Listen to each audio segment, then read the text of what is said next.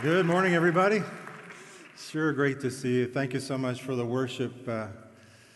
I just love worshiping together. What a wonderful spirit. Thank you so much. Thanks for coming out today. I figured you'd all take skips today since I was the speaker, but nice to see you. I want to give a shout out to our visitors. I don't know where you all are, but I've heard we've got 400 visitors on campus today. Do you want to welcome them? Great to have you all here with us. And I also want to, since I don't get an opportunity to talk to all of you this way very often, I don't have many opportunities to recognize all of the wonderful things that everybody's doing. I just wanted to take a few minutes before I share what the Lord's put on my heart to share with you today, just to recognize some really incredible things that are going on, some great achievements that people are making these days. You may not know these folks. We're big enough that you might not know them personally, but perhaps some of your friends will, and some are ones you might have as faculty members or as suite mates or roommates. But I just want to give a shout out to Dr. Warren Rogers. I don't know if Dr. Rogers is here today, but he just won an incredibly prestigious prize from the American Physical Society, which is one of the premier associations for physics here in the United States. He won the 2018 prize for a faculty member for research in an undergraduate institution. This is a really tough prize to win, and we're really proud of Dr. Rogers. I don't know if you want to give him a hand.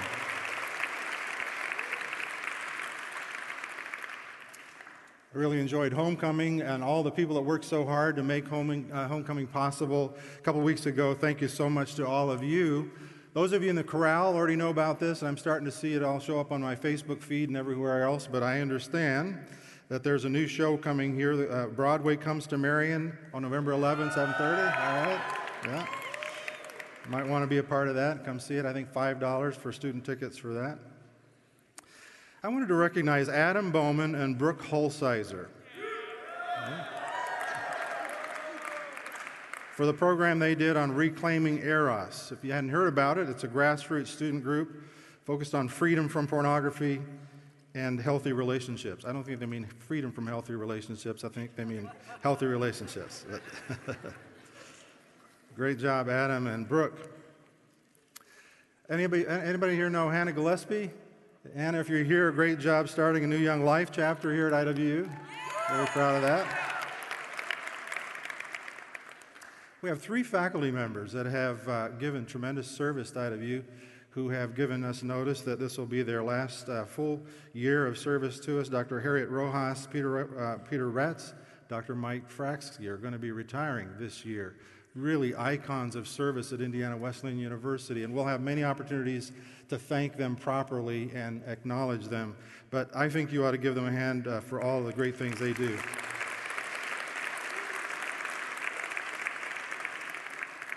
I want to give a shout out to Herb Peterson, Wendy Puffer, Luke Onspach, and Henrik Soderstrom for Marion Design Co., right? All right. This initiative is really doing some incredible things in taking IWU into our local Marion community, so I just want to say thanks to all of them. I'm going to say some names of faculty members, but I don't have time to go really deeply into what they're doing, but I just want to recognize them for their scholarship and the presentations they're going to be doing over the next few months. Dr. Mike Buck will be presenting some of his research at a conference in Paris. Dr. Amy Leakopoulos will be doing some presenting in her area of Spanish soon. Also want to give a shout out to Erin Linker. Erin, are you here? Okay, I thought I heard a little. There you are. Way to go. Good. She received a Lilly grant-funded internship to work with Cape Able Sensory Products in Fort Wayne over the summer, and she won an Outstanding Internship Award through the IW Career Development Services. So, Erin, congratulations. Good stuff. I'm not going to ask for a show of hands, but you've all at least heard of, if you don't listen to it all the time, WIWF-FM, our radio station. This year marks 10 years of service for WIWF-FM with Dr. Mark Perry. Well, I need to move along. There are a lot more, but maybe just mention a couple. Carly LaPlante, is Carly here? Carly, right where you are. She was named the 2017 NCCAA Dan and Kelly Wood Award winner. This award goes to one woman golfer in the country that best exhibits academic excellence, athletic achievement, and Christian service and conduct. I think you have to be a pretty good golfer, too, to go with that, but good job, Carly.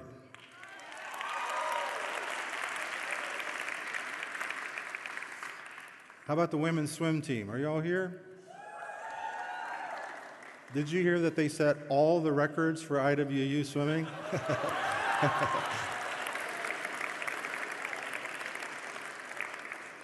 At Purdue last week,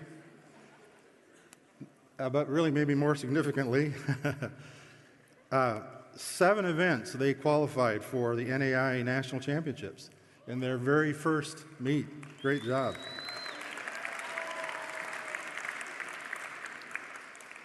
I think men's and women's basketball, you all have your first games this weekend? Playing Cornerstone? Yeah? Now our CFO, Nancy Schoonmaker, came to us from Cornerstone. Nancy, are you here? Back there. Who are you going to be rooting for? All right. All right. Well, I am so grateful for the privilege of being here with you at this time in our history. I truly believe that IWU is becoming a beautiful community. You make me proud and thankful to be your president. I love your smiles. I love your laughter. I love your worship. I'm amazed at your abilities and your achievements. Your talents blow me away over and over again when I watch you compete or see your scholarship or in your performances. You challenge me to be better. You fill me with hope and optimism about our future. I truly believe we are beginning to reflect the beauty of the kingdom of God. But I have a question for us today, and that is, will we be faithful to the calling God has given us and to the moment in history to which we've been called? You see, we're inundated by narratives of failure and conflict, mistrust and falsehood today. I don't remember a time when more people seemed more unhappy about themselves and their lives. Seems like all of us give vent to the worst of our ideas. Our most damaging thoughts, our most negative feelings are always on display. But I believe the reality of our day is actually far different from the dominant narratives with which we're bombarded every day of our lives through digital media and through other media. I believe there's never been a better time to live and to serve in our world than today. There are great stories of heroism, of goodness, of brilliance all around us if we open our eyes and our ears to see and to hear what's going on around us. We have more knowledge, more tools, more opportunities to excel than ever before in our history. If you're called into journalism, there's never been a better time to chart the course of a whole industry that is desperate to find intellectual, moral, and spiritual foundations. If you're called into the arts, there's never been a better time to tell the world its greatest stories. Stories that capture the imagination, that call us to our best ideas, that inspire us to act according to our best impulses. If you're called into the world of business, there's never been a better time to build companies that offer genuine service that puts the needs of customers first, to build global coalitions that enrich instead of impoverish communities, that make scientific, social, and spiritual breakthroughs accessible to the widest possible audience. I'm telling you, friends, there has never been a better time for God to call us into the world, into His service than today, despite the narratives that you hear so often today. I could go on. Every discipline represented at our university has before it I believe, some of the greatest opportunities in our history. You see, we live in times of great need. And times of great need are times of great opportunity. All throughout history, times when needs have been the greatest are the moments that call forth people and movements of heroism. It is the moment of need that gives us the opportunity to be challenged to bring forth the best that we have to offer. It used to be when I got a new job, I used to hope that nothing bad would happen, especially right when I first got the job. The last thing I wanted was to have to deal with some crisis or some difficulty in my first months in a new position. But over time, what I began to realize was that it was those very crises, it was those times of challenge that gave me an opportunity to see whether God had gifted me to work in that moment. And it was my ability to follow God's leadership through those hard times that allowed Him to begin to place me and use me according to His purposes. So I began to change my prayers from, Lord, keep me out of trouble, to, Lord, help me to be faithful in those moments when you give me a great need to address. So let's talk a little bit more about the needs that are in front of us. I think our world and our nation are facing seemingly intractable problems without either the will or the knowledge to find solutions. And we rehearse these problems over and over again without a feeling of hope for the future. What do I mean? Well, there are many of them, but let me give you a few that come to my mind. There is a stunningly uneven distribution of and access to the benefits of material wealth in our world today. And in our belief in the ability to have free markets, the ability to practice our trade, the ability to own property, the ability to reap the benefits financially from our ideas and our work, our commitment to that may blind us to the fact that if the benefits of those wealth become too unevenly distributed in our world, no matter how much we believe in capitalism, it will fail.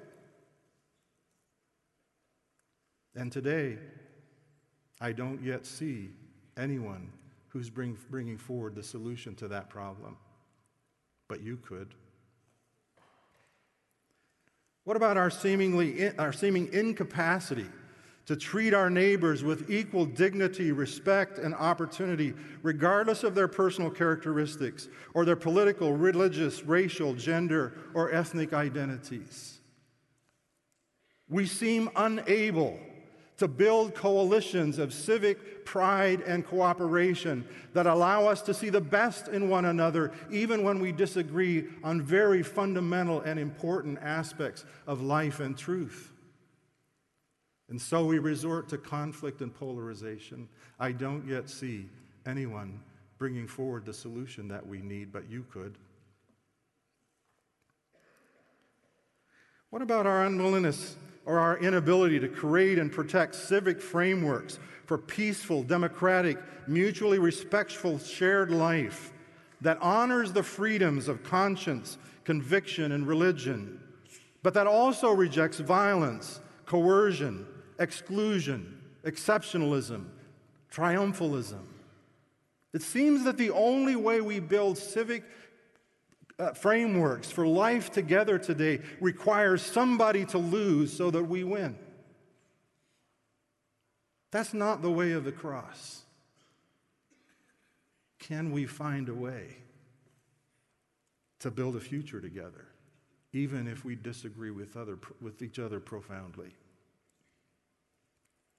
Perhaps most fundamentally, what about our collective global spiritual amnesia that has caused us to forget that the most important foundations for personal and community well-being are spiritual and moral, not political and economic? We simply cannot have happy and fulfilled lives. We cannot have well-functioning communities if we reject our Creator and live in rebellion to the Creator's design for us. You and I live in times of great peril and challenge. But it is in these very moments of challenge that God is giving us our greatest opportunities. So here's my question. Will we be faithful to the moment in which God has placed us? How do we, as a Christian university community, fit into a world like this? How do we as individual Christians, deeply in love with Jesus, uncompromisingly committed to the truth of God's Word, how do we enter a world like that? Friends, you and I need to prepare ourselves. God is giving us this moment to prepare ourselves deeply, profoundly, to enter a world and to enter into this world in ways that our parents and our grandparents did not. We have a chance to become the kind of people who move the world toward peace, harmony, and well-being. But we have some choices to make. Will we simply go with the flow? Will we accept the narratives of defeat and violence and suspicion and polarization and anger and hate? Or will we plant the seeds of reconciliation, of hope, of a better future? This is a question that God has given to me on my heart so deeply these days about our community.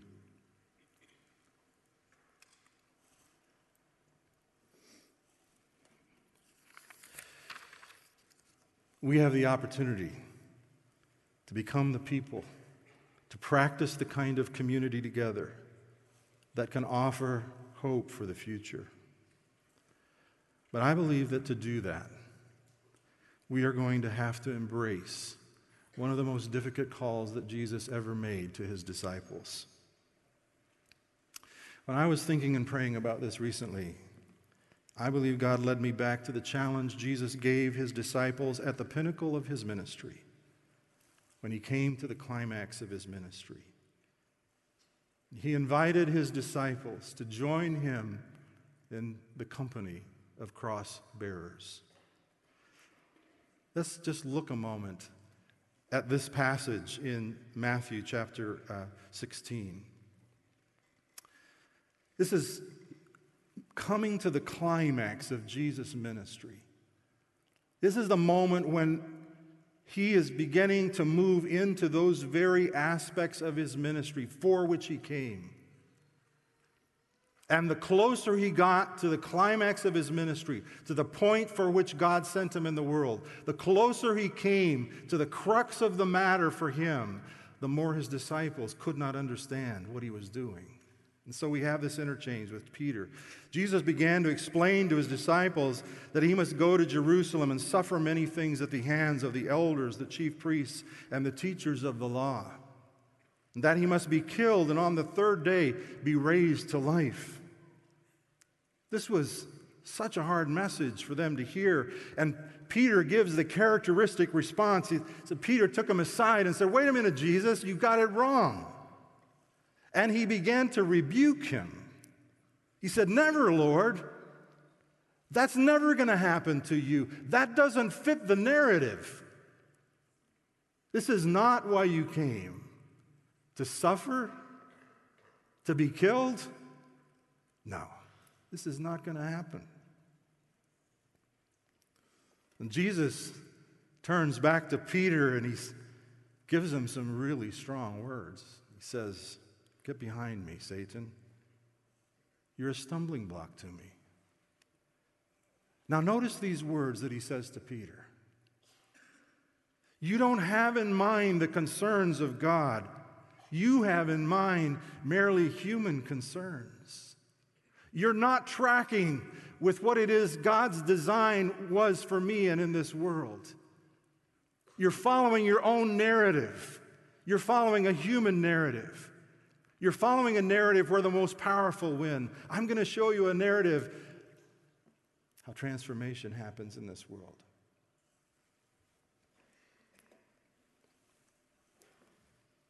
Man, isn't that the way it is for us? Closer we get to the crux of the matter spiritually, in our own hearts and in this world, the harder it is to follow Jesus. Then Jesus said to his disciples, "Whoever wants to be my disciple must deny themselves, take up their cross, and follow me. Whoever wants to save their life will lose it, but whoever loses their life for me will find it." You see, the cross was the supreme purpose for which Jesus came into the world. The cross represents the center of human history. The cross represents the death and defeat of sin. It represents release from captivity and bondage. In our darkest days, when we suffer the effects of sin, it's the cross that stands as the hope that we have for the future. Now, when we hear those words of Jesus, "Take up your cross and follow me," what we often hear and think about that is it's take up your burden, take up your suffering, take up something that's difficult for you. But I want to suggest to you that I don't think that's what Jesus was saying. Your cross is not something difficult that you have to bear. Your cross is not necessarily some suffering that you have. You see, the cross of Jesus was not a suffering for Jesus. The cross of Jesus was the purpose and the calling of God for his lives. It was the way that God was going to transform the world. It was the reason he came. It was his calling. And when Jesus says to you and me, "Take up your cross and follow me," what he's not saying is take up some suffering. He's saying take up the calling I've given you to be a new person, to be a new hope, to be a symbol of the grace and the hope and the joy and the well-being that only God can bring in this world. Take up your cross, just like I'm taking up mine. Take up your calling to be a new kind of person, a new kind of community. And follow me. But I got to tell you something. If we take up the cross of Jesus, there's some things you got to lay down. You can't pick the cross up until you've laid something down. You notice what it was? He said to Peter, "You're going to have to deny yourself." There are some things we have to lay down if either of you and every one of us that live in this community are going to honor the cross that God gives us. If we're going to become the symbol of hope, the example of beauty and well-being, there are some things you and I are going to have to lay down. You're going to have to lay down your fear when God calls you into a new situation. You're going to have to lay down your pride. Some of us are going to have to lay down the pride of our families. We're going to have to lay down the pride of our culture. We're going to have to lay down the pride of our achievements. We're going to have to lay down the pride of our desires. We're going to have to lay down the loves of our life. We're going to have to lay down our prejudices. We're going to have to lay down our agendas. Jesus said, "If you're going to follow me and be the example and the people of hope that show the world a better way, if you're going to take up your cross, you have to lay down yourself." You see, the greatest rival, this is not original with me, the greatest rival for our undivided love for God is not our love for the devil. It's our love for ourselves. It's our love for ourselves. But Jesus said, "If you take up your cross and follow me, I will give you life. And through you, I'll bring life to others."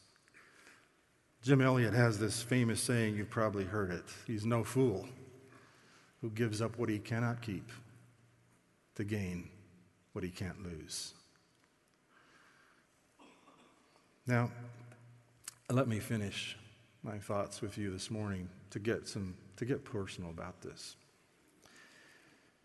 I think we're becoming a beautiful community, and I think we live in a moment of time when you, individually, and I, and together, we can be a community of hope. But there are some things we're going to have to learn about how to live that way with each other.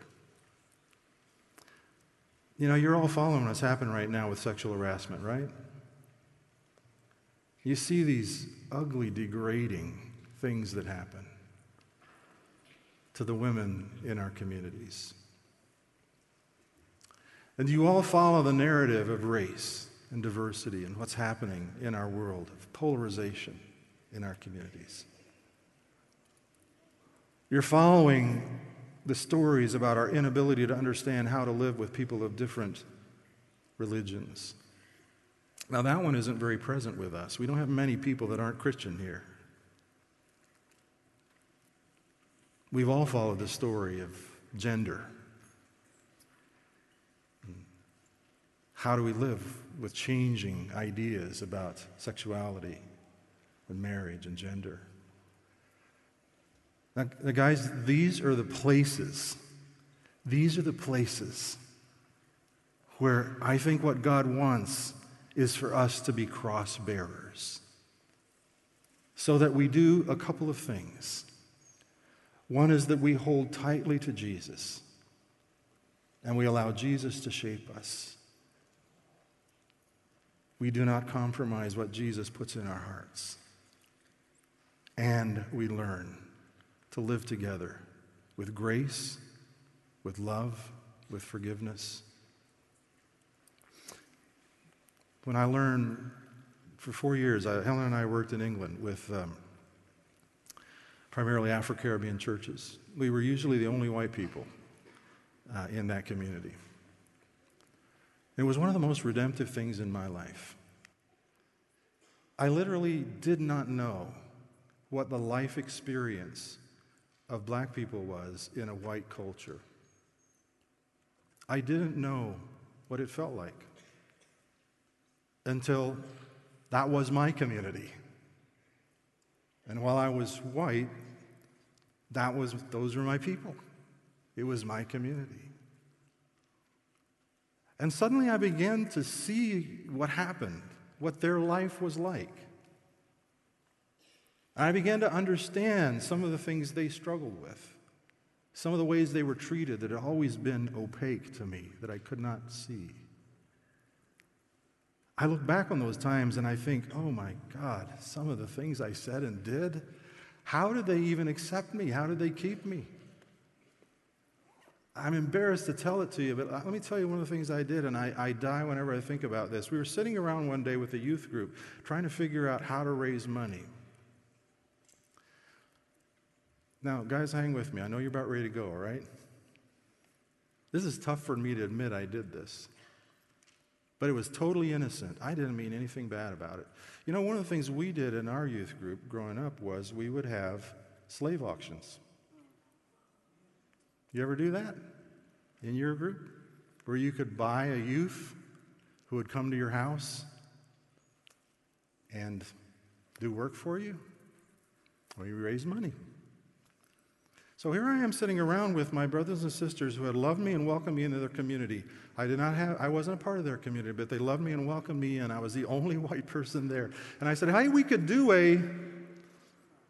I said it. Some of them never forgave me for that, and I don't blame them. But many of them said, David, you have no idea. You have no idea. And you need to learn. So let me tell you something. When I think about being a cross bearer, there are some things I have to lay down.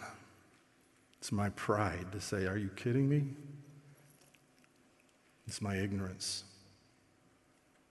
There's no way for me to enter into a relationship of love and trust and beauty with my brothers and sisters until I learn how to live together. And this goes both ways. Are you guys with me? You with me? This is real stuff. I don't know what you expected to get. But I'm telling you something, until we learn together to live these kinds of things out as cross bearers, we can't be the people of God that show a new way. Amen? Amen.